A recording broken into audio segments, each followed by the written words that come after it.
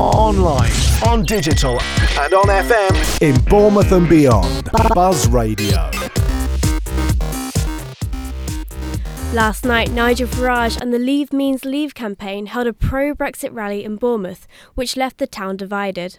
With two groups of people, those for and those against Brexit, hurling their beliefs at another, we had a man on the inside to share what the night was really like. Reporter Jamie Barham is here to talk about his experience at the Brexit rally. Jamie, tell me, what was the overall atmosphere like at the event? It felt like a community. You could see everyone was so hooked by their every word and their every move. It made you feel a sense of, I guess, unity, knowing everyone in that room was one and the same and believing in the same thing, as shown here by the DUP MP, Sammy Wilson. Are you sorry you voted the way you did? No! Are you sick and tired of those who told you that you didn't know what you were voting for? Yes! Obviously, they were trying to share a message, so what do you think they were talking about? They wanted to share why they believed in Brexit. They spoke about the referendum, they spoke about the tariffs, the imports, and everything that won them the vote. But more importantly, they wanted the people to go out and make a change. It wasn't just recalling the facts. It was a message to inspire the people and show how important they are in making Brexit a reality. I think Nigel Farage inspired the people the most. Now they tell us they want a people's vote. Well, let me tell you, we had the people's vote. It was in 2016 and we won. So, what was the point to the event? Just to start up this following again. They had the support before, and to be fair, I can understand why. They were also charismatic and passionate about it, especially Nigel again. He got everyone so involved, and whether or not you believe in it, you can't fault how strong the following is. I don't want you writing them letters. Go and visit them at their surgeries.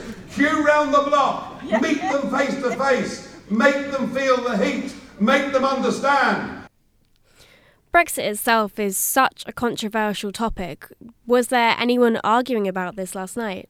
Not in the rally itself. There was plenty of security at the event, but as you can imagine, there were people outside trying to rally against them.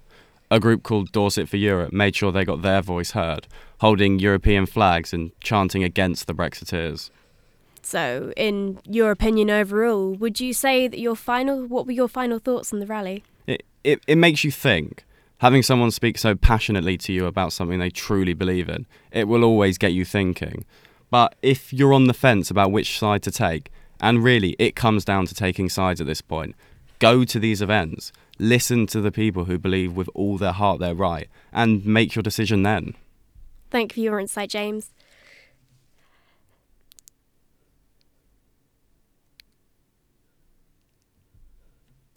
Brexit negotiations have reached a deadlock due to the issue of an Irish border. Buzz reporter Claire McCrory has the story. Well, recently there has been a lot of talks going on in regards to the Irish border. And the concerns are that a hard border would fracture the stability of the peace process and create a breach in the Good Friday Agreement. This is because the Democratic Unionist Party has gained an important role in helping Theresa May maintain her majority in the government. DUP leader Arlene Foster is slowing down the talks until she is satisfied with a solution to the hard-soft border debate.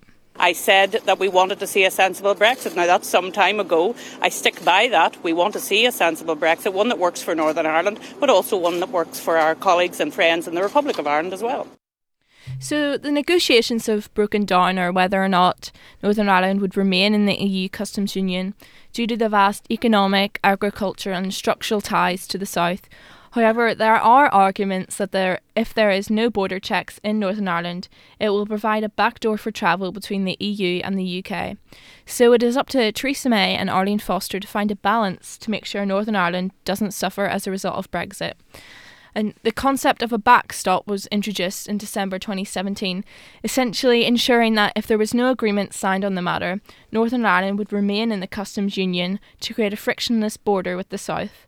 However, there have been many disagreements as to how long this would be in place for, and if a permanently separate customs arrangement is needed. The UK have tried to make the backstop time limited, but Brussels claim that the securities it provides are needed until an alternative solution is found. This is where the negotiations are really failing. Sky News Foreign Affairs editor Deborah Haynes had this to say. The Brexiteers, we know, are particularly concerned about this idea of the Irish backstop not having a fixed endpoint, not being time limited, with no break clause either. They are very worried that that would see the UK being trapped inside some kind of customs union. So here with us we have Jack. Jack, you were at the rally last night. Do you have any interaction with the counter-protesters? Yes, indeed. I was at the rally last night. Funny enough, there wasn't entirely a lot of counter-protesters outside the BIC last night, and Conor Burns, the MP for Bournemouth West, in fact, actually mocked the protesters outside, saying it's rather pathetic, because it was a small crowd, a few placards and this and that, but if you called it a counter-protest, then yeah. Do you think that Theresa May's Chequers plan is the right deal to take for the UK out of the European Union? Well, I think the message last night was very important. No, the Chequers deal is not the right plan for the United Kingdom. It was very clear on 23rd of June 2016 that we want a clean slate. We don't want to be under EU jurisdiction. We want to take back control, even though how rather cliche it is, and we want a bright future for the UK. With us now as well, we also have Ellie on the phone. Ellie, do you think that we are due a successful, clean Brexit? I'm not sure there is anything that could be called a successful, clean Brexit. I mean, there's never going to be a way that we can exit the EU that isn't going to have implications, whether major or minor, for the entire country. Jack, how would you respond to that? Sorry, I didn't actually listen to it. Well, all I can say is that since the first referendum back in the 70s, we were lied to. We were lied to the fact that we were told that we were joining the EEC. It then became a political union. For years and years and years, UK or Britain has fought against bureaucracy and wanted to maintain political sovereignty within our parliament. And right now, we do not have that under EU jurisdiction. So it's time for a clean slate. Let's bring back control into our hands. Let's create our own destiny. And let's start looking not at the EU, a small trading bloc, but let's look outside and let's trade with Commonwealth countries also. Ellie, do you think that the referendum 2 years was a fair result or anything else? Well, I think the referendum 2 years ago, to elaborate on what Jack said, that was also based on a total lie. I mean, not to mention the £350 million to the NHS that Nigel Farage himself said he never said is not going to happen.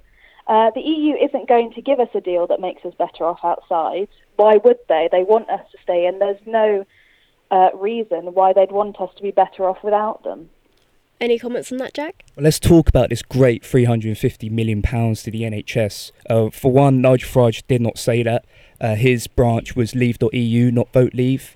There was still an element of truth around that. Although Vote Leave did not take into consideration the rebate we do get back from the EU. However, what happened to the immediate recession that Nick Clegg said was going to arise, or a triggering of World War III? Not from just the whole Brexit process, but just the fact that if we voted leave on June the 23rd, that was said from the Remainer side, that was going to happen. And despite the chaos at the moment from Theresa May and her flip-flapping Brexit process, it hasn't happened. Any last words on that, Ellie, at all? I think even though perhaps it wasn't Nigel Farage himself, it was still promised on the side of a bus and by several campaigners.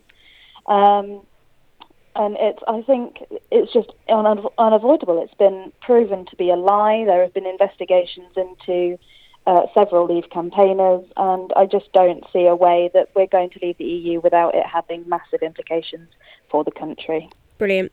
Thank you so much for both your opinions. That's all that we have time for right now. Thank you for joining us.